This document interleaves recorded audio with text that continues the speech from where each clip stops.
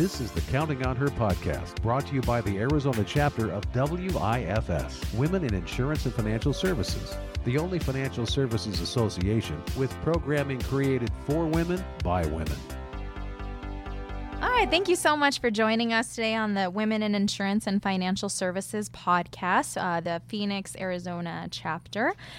Today we are interviewing Allie Stea, and she is a younger financial advisor. So she's going to give us a little bit more perspective on this day and age and what that looks like. Tell us a little bit about you, Allie.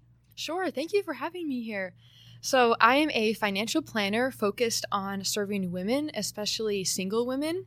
Myself and my advising partner, her name is Denise McGuire, we actually formed our practice called Well On Your Way just this year, which is exciting. Both of us are just really passionate about being like a genuine and trusted advisor that single women can go to for financial planning, for financial education, or, if they're just trying to increase their financial literacy. That's what we're here for. Why women? That's a great question. Well, first and foremost, every single day, there are more and more women that are in control of wealth, especially single women. On average, women live longer than men, around 5 to 9 years longer. So there are so many women that may not realize this, but at some point in their life, if they're not already the one handling the finances, there's a good chance they will be the one left at some point handling the finances and being the one in control and making those decisions. And also, there's a lot of studies that show that there's more women when there's like a household. The women usually are the ones making those day-to-day financial decisions. So it's important to bring them into the conversation and make sure that they're a part of that financial planning process. But more than that, for me personally, I just think it's so beneficial to build a community of women supporting other women. Mm-hmm. This, we see this happening in tons of different industries, but for some reason, I still think there's not enough women that are comfortable having conversations about finance with other women. Mm-hmm. Just one of those topics that we just don't talk enough about.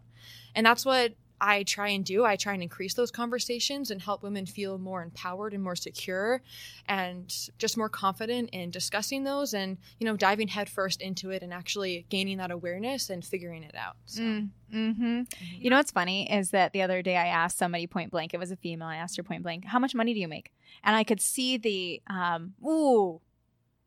you're asking me a question that I don't feel comfortable asking. And I said, roughly, you don't have to give me, whatever that means to you. So I hear you about that behavior of am I okay to talk here? Am I okay to ask? Because I even after, I'm so sorry, I didn't mean to, make you uncomfy. So I know it still feels like it's like a taboo topic sometimes, especially when you talk about like salary and things like that. But for some women, it's just something they may not be interested in. But then if you really think about what finance is, it's so much more than just talking about the stock market and your investments and watching all of that. It's actually like, how are you budgeting on a day-to-day basis? How are you figuring out the costs of things? And how are you planning for your future? And a lot of it has more emotional ties to it. Like, do you want to move? Are you wanting to plan, save up money for college for your kids, things like that. So that all is encompassed in financial planning, and you can have really good conversations if we were just more willing and comfortable to start having those with each other. Very true. I got a question for you. What does money mean to you? Oh, that's a good question.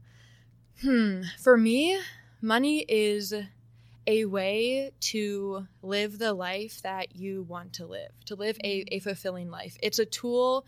It's the means that we have created as a modern world to help us progress in life and achieve certain goals. So my goal is never to just have as much money as humanly possible. My goal is to, live in a nice house one day, be able to travel the world. And, those experiences are what matters most to me. And the money aspect of it, of course, is necessary in order to achieve those goals. So for me, my mind is very goal-based. So I think about the things that I want in my life. And then when you figure out all the details of those, at some point, the money conversation has to enter the room and, you have to figure it out that way. So it's a really great tool to live the life that you want to live. It doesn't have to be a super stressful life. Mm-hmm. Living paycheck to paycheck, direct deposit. Yes. That's actually very common in today's world. And it's nice that we're paving a little bit more of the way there to it's our daily conversations with people that really impacts everything. So. And it's one of the 3 biggest stressors too. I mean, money is up there. It's one of the biggest reasons that people in relationships argue over. It's something that we think about all the time. And I really think that a way to alleviate that stress is to just act. So we have to just take the first step, whether that's looking over our budget or maybe creating a budget for the first time, or calling someone that you trust, someone in the industry that you know, and just having a conversation, because a lot of people will come to find out that maybe it's not as stressful as it is in our heads sometimes, and that there is a way out. There is a plan that can be made for everyone. Mm-hmm. One of my favorite things to think about when I'm confused or stressed or I don't know how to make a decision is I don't have enough information. And that's why I'm stressed. And so to your point, like, just talk about it, get more information, delve into that knowledge arena. The reason why I think all of us don't make a decision is because we don't have enough info to make a decision. Right. Or we are just bombarded with information, which I think happens a lot too, where especially with finance, it can feel like a foreign language, where, we don't even know where to begin. We're getting all this content all the time from our phones, from the internet, from each other, and we don't even know where to begin. So, it's just good to I like to find like another human being to talk to and that you trust, and just start there and then see where you go. Valerie Valiente. Nice to meet you. Yes, hi. Well, then I got to ask you too, like, speaking of like your phone and kind of being inundated with that information, because we do live in the Google era, and Google, as much as it's fantastic, it's also just flood. It's a flood. So what's it like being a younger financial advisor today? It's really fun. One of the most interesting things about being kind of new in this industry is to see the contrast between what my peers talk to me about in terms of finances and what I hear in the office I work at and the older clients that I work with. For instance, with my peers, and it's not even just my peers, I also see this sometimes with older clients as well, but it's mostly younger people in their 20s that are, no surprise here, obsessed with the cryptocurrency, Bitcoin, Dogecoin. There's so many of them at this point. And it's fascinating how fearless my peers are. And, they may not have their emergency money saved up quite yet. They don't really have a foolproof financial plan figured out yet, but they will take $500 of their paycheck and invest it in cryptocurrency, which, is I admire their optimism and their eagerness to try new things. I think that's a really great trait of my generation, but Bitcoin is one of the riskiest investments, and they're skipping so many steps in the financial planning process before you even get to those kinds of investments. So no, you're right. It's like throwing a baby into a pool of sharks. It is. And I have a theory I have 2 reasons why I think that my peers are the way that they are in that way.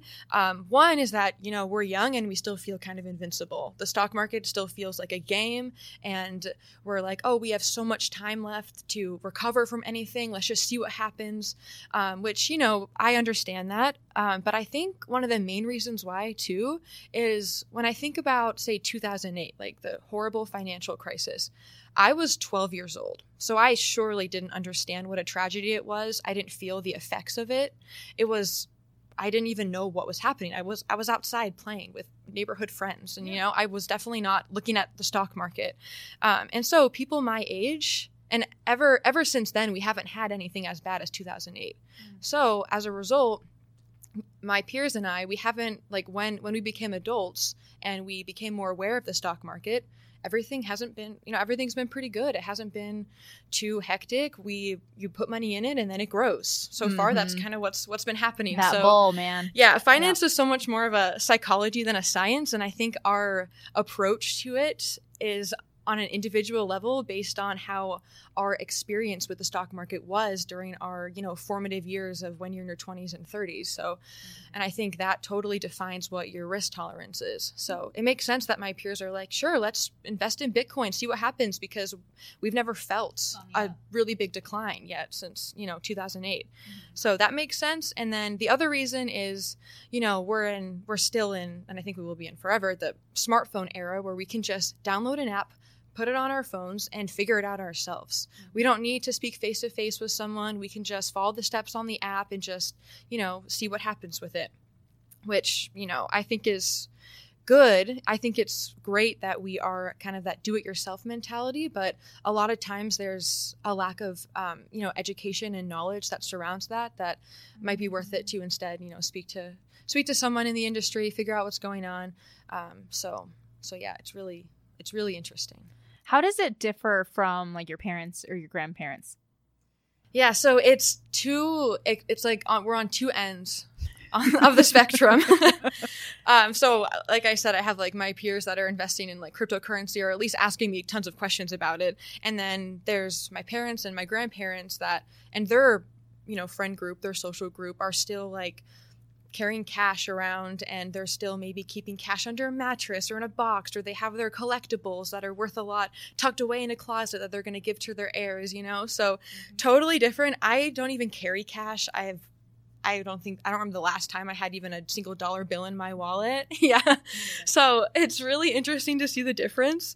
But again, it all has to do with the perspective of the stock market. My grandparents have gone through so much more and have seen so much more volatility with the market than I have. So it makes sense that they're a little bit more wary of that, and as a result, they're going to be more likely to have conversations with me about maybe safer investments. They're maybe more biased towards bonds, and they really believe in the power of bonds to generate income for them versus growth in the stock market. So totally different conversations, but it makes sense. It's all based on, your experience and how that has shaped your personal risk tolerance. Absolutely, it is.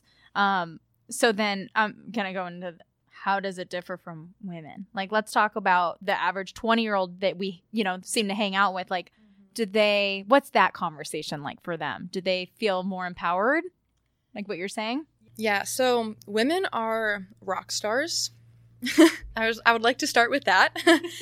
And there's so many reasons why within the financial realm, women, so even with like younger women, so women my age, we're already more likely to be better at financial planning. We're way less likely to get caught up in what's called viral investing. So if you remember like GameStop, where you just get a bunch of people together, you share it on social media, and suddenly the price of this company's stock just skyrockets.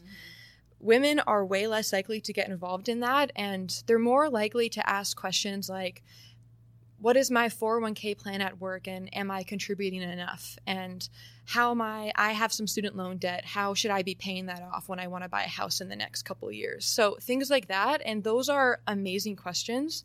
And from a research standpoint, women actually outperform men in returns by around 1% or so, just because they're more likely to have the discipline to stay, just like hold it long term rather than, change it and hear what's going on and try and capitalize on the next big thing. So I really think that women have an edge in investing, and they are like the epitome of a rational and smart investor if they're just willing to enter into the conversation and, just start.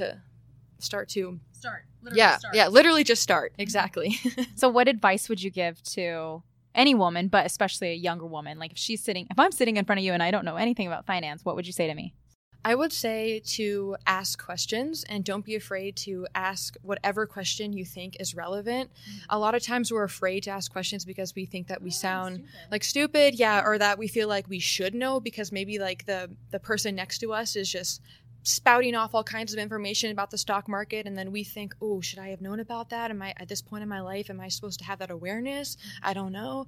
So really just ask questions. There's no stupid question.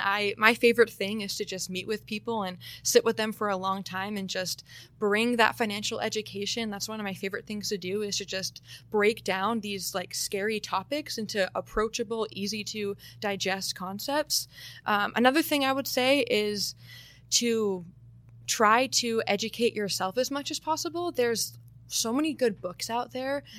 Instead of, like maybe watching the news or like seeing what's happening on social media in terms of all the financial madness that can happen there, like with the viral investing, I would say like try to find more of like a planning based book. So my favorite book that really helped me was called The Broke Millennial.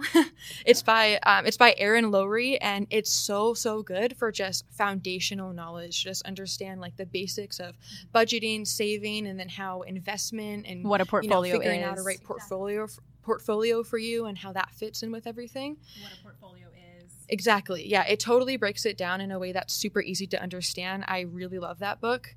The other thing I would say is if you're at a job that has benefits, learn about your 401k plan if that's what you have with your job.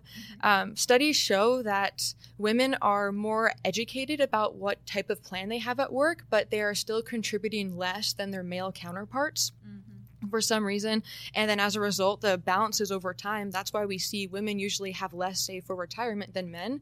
But if you just start early and understand your plan and budget out your expenses appropriately, then we could try and curb that a little bit and start saving in those. So yeah, just learning about what your 401k plan is, and that's a great starting point for investments. That's usually the first exposure that people have, especially younger people have, to investing and growing their money, things like that.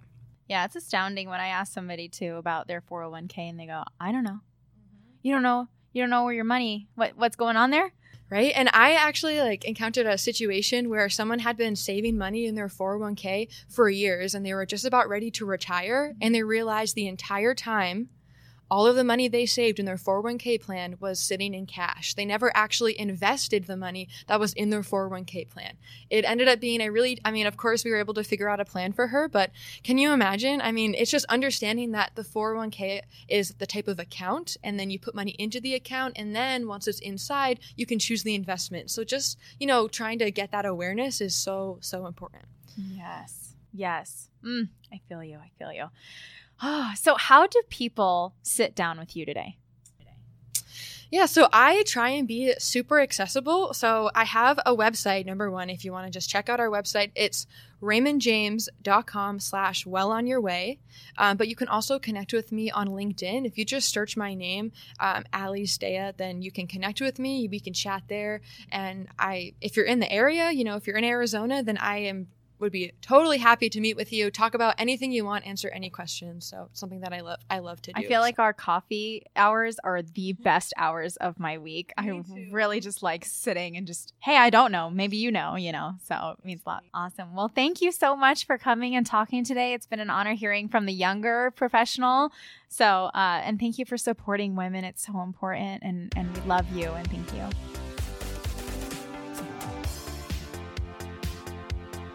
The Counting on Her podcast is a service of WIFS Phoenix, attracting, developing, and advancing women in the insurance and financial services industry.